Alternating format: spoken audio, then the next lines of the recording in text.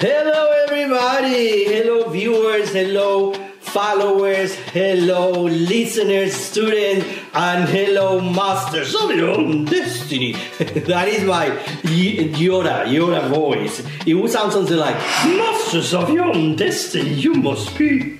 Okay. I know it's the accent I think I'm making for Yoda.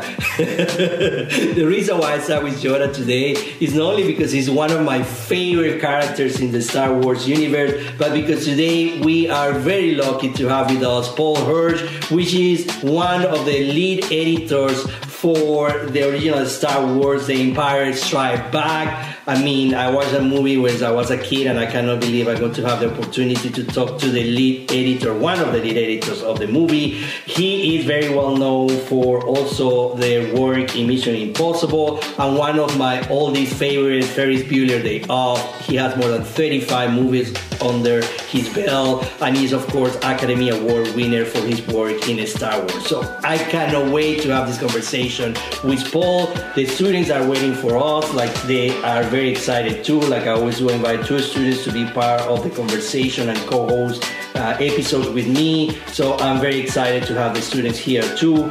I want to thank WCNY for their support. Thank you so much, really, for believing in us. This is from Suarez Basement. Let's start our conversation with Paul Hirsch right away. Here we go. Who of a better expert that have you in the house? So before we... Thank you very much. Oh, it's a pleasure. So before we go into, jumping in the pool and start swimming, let me introduce two of my students from SUNY Oswego. Please, guys, you can introduce yourself. We can start with Brittany and then Ryan, so Paul can know a little more about you. All right. So as it was said, my name is Brittany. I am a political science and a cinema and screen studies major. A little bit about me. I am a junior technically, but by credits I'm a senior. So I'm hoping to graduate this December. And I look forward to learning a lot from this conversation to apply to my future endeavors. You're setting a high bar, Brittany. I'm starting to get a little nervous. Well, hi, Mr. Hirsch. It's a pleasure to meet you. My name's Ryan, of course. Spoilers. And I am actually a dual major in cinema and screen studies in English. So I'll be graduating in the spring of 2022. I have about a year and a half to go. And for as long as I can remember, I've always loved film. And it just so happens that a bunch of those movies happen to be films that you've worked on. So this is a huge honor for me. So the honor is mine. From when you were working on, from what you've seen now, what do you think has been the biggest change in the industry, at least in like the past 20 years, I would say? Well, there's a huge change going on right now in the industry. And the movie business has gone through changes similar to this throughout its history. From over 100 years ago, when sound was introduced, that was revolutionary. When TV came along, pictures reacted by making the screens wider and bigger and going color. Original TVs were just black and white. So whenever there's a technological advance in delivering film stories to the public, the industry goes through some kind of convulsion. And, later on it was videotape, and then it was DVDs. And now we're moving into the streaming era. And these are all similar changes. It's all about how to deliver the movies to the public, different technological platforms. But the streaming platform is the most, is the biggest of all of these convulsions. And I think it's going to reshape the landscape. From my perspective as an old guy, it's sort of unfortunate. For younger people, they may see it as an advantage. I don't really know. But I do know that there's a kind of a magic that occurs when many people are in a single room watching a movie together, that even though everyone may watch the some episode, the new episode of some series at the same time, it's not the same impact. It's not the same human experience. And that excitement you come into the theater and every seat is taken. Oh, there's a couple over there. Let's see if we can get over there. There's sort of an excitement from all these people in one place, in one room, and experiencing a hit picture, or a comedy, especially comedies, when you hear all that laughter together. It's an experience like no other. So I think that the pandemic has proved, if anything, that we are social animals, that we need to be with other people and around other people. And I think that theaters will survive this streaming. That's everything is moving to streaming, but there's some definite danger signs for me that I see, which is that the people financing the production of films don't talk about making movies. They talk about creating content. And to me, creating content implies these big vats that need to be filled up. It's not about telling a story. It's about we got to fill this empty space up with something. And that's why I think a lot of the shows that I've seen this past year feel padded. They feel like they're stretched out. The storytelling is unnecessarily slow or meandering, or the great thing about the 2-hour story, which is what feature films are essentially, compared to an 8-hour story, a 10-hour story, which is what series are, is that the story has to find its own length, and it's not cut to a prescribed, we have this 44-minute vat to fill up, so it's truer to its own intentions by having to find its own shape and length.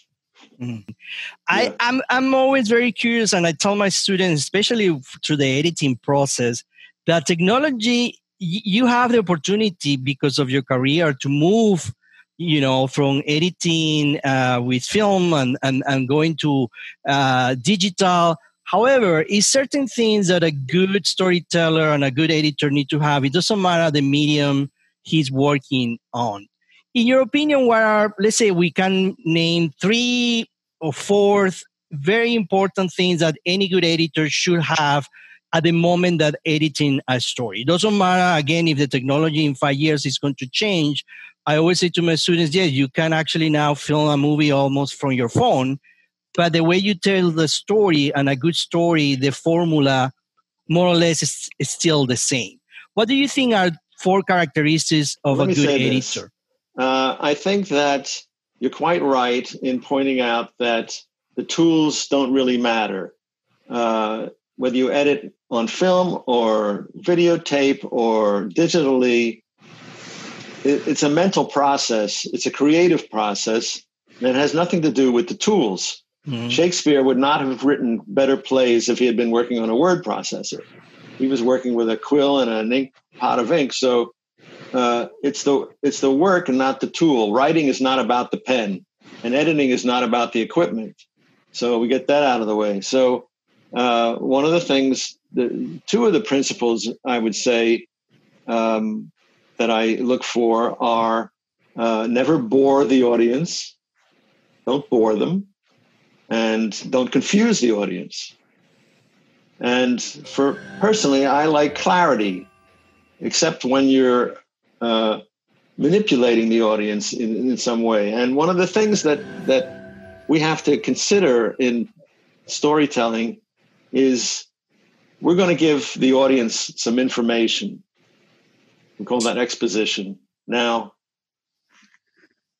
the order in which we give the details of this information, where, we suddenly reveal in reel 9 of the second film of the first trilogy that Darth Vader is Luke's father, that bit of information is saved for a moment where the revelation becomes dramatic.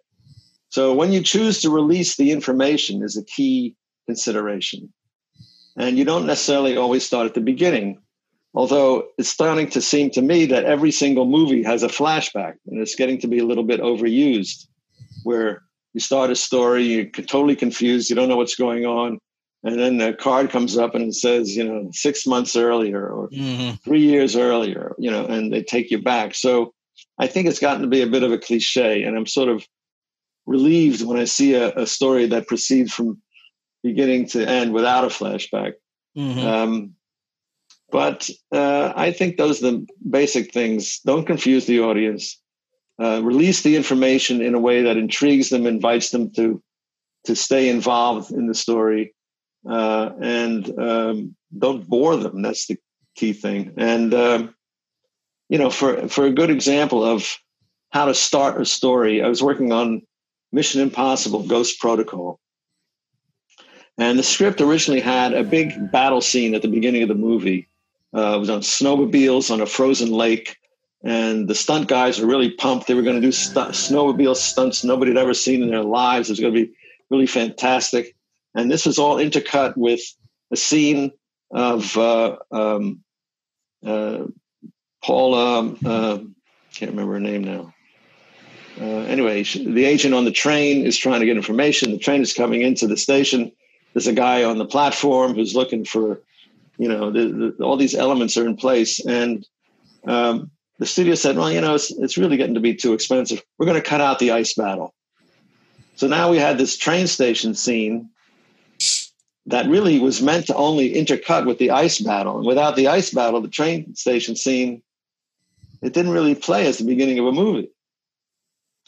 So what we did was we took the very end of that scene and made that the beginning of the movie. And then the body of the scene, we took it and we played it later. So what happens is, at the beginning of the movie, there's all these events that take place that the audience doesn't know what's going on. Guy bursts out of a door on a roof. This guy's being chased. People are shooting at him. He jumps off the edge of the building. He hits a button. A big inflatable bag blows up. He lands on it. He rolls off. Some guys keep shooting at him. He gets away. He goes around the corner. A woman comes toward him, shoots him, steals what's in his shoulder bag. She steals the bag he's carrying on his shoulder. So I think, what's going on here? And it's the best way to start a movie, which is to raise a lot of questions in the audience's mind that they'll want to see answered. By contrast, I worked on some other movies where the producers felt that the way to start the movie was to give the audience the information that would help them understand this fantasy, that it was a fantasy film, and we wanted to give them the lay of the land, so to speak. And what happened was the audience got confused because they were being given the answers to questions they haven't even formulated in their own minds yet. So they thought, well, what do you mean? What is this information? What do I do with all this information you're giving me? And they didn't realize that, you need to raise questions in the audience's mind, not give them answers before they have even thought of the question. So editing is a wonderful profession because if it were any harder, it would be totally discouraging. But if it were any easier, it would be boring. Yeah. It sort of fits that right in the middle. It's sort of challenging enough to be interesting and easy enough that it's possible to do. I watched the cutting edge, the magic of movie editing, and I actually had a question. It was said that in the film, that film and scenes can have an emotional effect, but when editing, you kind of have to see them as scenes and not trying to get too emotionally involved. But have you ever faced a time where you were in a situation where you became very emotionally involved in your editing? Yes, the answer is yes. I did a picture called Steel Magnolias, which involved the untimely death of a young woman, and played by Julia Roberts, and her mother was Sally Field. And there's a funeral scene in the cemetery. And the movie was based on a play by Robert Harling. And I went to see the play, and there's this moment on stage where you're crying 1 minute and the next minute you're laughing. And how they managed that switch from making you cry to making you laugh was what made the picture, made the play work. And the challenge in doing the movie was to have that work equally well on the screen. So in any event, they were down in New Orleans, or in Louisiana, not New Orleans, but in Louisiana, shooting the film. And I was back in LA. And I had a loss that year of a friend, a woman I'd known since college. And she had been my assistant for a while, and she'd married a dear friend of mine. And she was a big part of my life. And she died of breast cancer in June. And here it was July or August, and they were shooting this movie. And I was getting this scene, dailies for this scene in the cemetery. And Sally Field was making me cry. The dailies were making me cry. And it was partly because the performance was so great, but also because I was grieving for my friend who had just died. I can jog all the way to Texas and back, but my daughter can't. She never could. Oh, God, I'm so mad I don't know what to do. I want to know why. I want to know why. Right. So I'd look at these dailies and I'd think, I think I'd rather work on something else, and I'd put them aside and I'd cut other scenes. And then eventually I'd cut everything in the movie except this one scene. And I thought, well, I got to do it eventually. And I steeled myself and I powered through it and I cut the scene to the best of my ability. And then I didn't even rewind and look at it again. I just sort of just went through it and cut it into the reel. And the next time I saw it was when I presented it to the director, Herbert Ross. And he had lost his wife earlier in that year. And he was sort of going through the same kind of thing as I was, reliving his grief during the movie, watching this very sad scene that ends with a big laugh. If you haven't seen Steel Magnolias, you should see it. It's really good. Anyway, he didn't want to go back into it either. So he said, great, that's great. So the picture as it appears in the film now is my first cut, because neither of us wanted to deal with the emotional difficulty of revisiting it.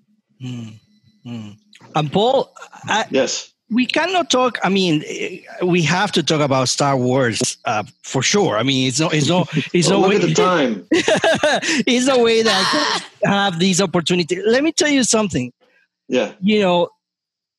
I remember certain moments in your life that you remember so clearly. Who was next to you, when, and how. The first time that I saw Star Wars, I was 5-6 years old. I remember clearly the theater, my uncle, my cousins, and it changed not only my life, but the life of many, Wasn't it too scary for you at that age? Well, that Vader was very scary. Like, that guy scared a lot out of me. But the point is, you won the Oscars in 1977 because of Star Wars. In some point when you start editing these trilogies and these movies, were you aware of what you were involved in, the impact of these movies and the stories, or you just edited and no? No, it was just a job for a really exciting job, working for a young director who had a huge hit in American Graffiti. I think American Graffiti, for its return on investment, is one of the most successful films of all time. It was made for $700,000 and made $50 million. So that's a 70-to-1 return on investment. That's pretty good. 70-to-1. So it is. He's very good. Anyway, working for George, it was that's all I cared about. I was just concerned I was trying to make a living. I was trying to have a young family and support myself and pay the rent and, mundane concerns like that. I wasn't thinking of 45 years later, it would be some worldwide phenomenon, billion-dollar industry and theme parks. And, none of that was, none of that was on the horizon for me. I was just hoping to get another job after it was over. Brittany and Ryan, I'm going to give you the opportunity to ask your last questions. Unfortunately, like it always happens when you're having fun time fly, and we could be here the entire night, but I don't think that's what we want. But before we say goodbye, I'm going to give you the chance to do your last questions to Paul. My question is, with working with working with everybody, and I know when coming down to editing and working with the director, was there ever a time that you worked with like a director and an actor during your editing process? Yeah, that's happened. Occasionally, a star on a film will, have ideas about the editing, and the producers and the director may want to indulge him. This has happened to me. So it's it happens more now that working digitally, it makes it easier to save a copy, put it aside, and then get in the sandbox and play around with the actor and let him try his ideas and then show them and get a reaction and so forth. So yeah, that's happened to me, that the director will go away for a couple of days. The actor will come in, will do his cut, and then throw it out. And would you say that was like a positive or negative experience? Well, I didn't mind it. I happen to know the actor. He was a friend of my son growing up. Oh, so okay. So he was somebody I knew, and he was very, it was very convivial and friendly. So it was not unpleasant. Okay, that's good. But I can see how it could be. Fighting over control of the cut can get to be kind of bloodthirsty at times. Yeah. But I have no power over that. So, I can't make. There's no way that the editor can force the opposing forces to reach consensus. They have to find consensus on their own. We can make suggestions, but someone else is going to have to make the decisions. Right.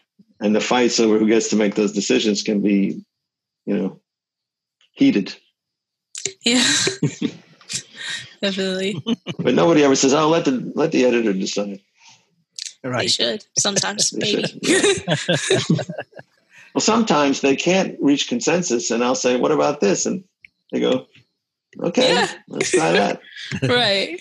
So my question to you is, just to say goodbye to the students, of course, there's a lot of students that want to go into the career of editing. What is your advice, I guess? What would be the first thing that they should try to do after school to try to get into the editing, a movie editing business? I would say network with your peers. People you may have gotten to know graduated a year before you, may have gotten a toehold in the business. And I think that, as you approach these entry-level jobs, they often come from your peers and not from your superiors, because they don't know about you. People tend to hire people they know. Mm-hmm. So, somebody a year ahead of you is working at a production company, and they say, we got to find somebody. And you say, well, I know this woman, Brittany, she's really great. And you say, bring Brittany in and we'll talk to her, So I would say network with people, who are in the business. And I think that's your best approach. And then just remember that when you start out, nobody cares about what a genius you are. All they want to know is how hard you're going to work and how well you do the tasks assigned to you. And it's usually getting lunch. And if you don't screw up getting lunch, for several months, the next picture, you'll have a more responsible job. So people are used to working their way up, and attitude, not aptitude, and talk to your peers is my advice. Perfect. Well, Paul, we appreciate so much your time. Really, thank you so much for allowing us to have this conversation with you, to learn from you. All the best this new year that we're starting in 2021. And hopefully, well, we will be able to have you back with us. But we really appreciate your time. It's my pleasure. Thank you so much.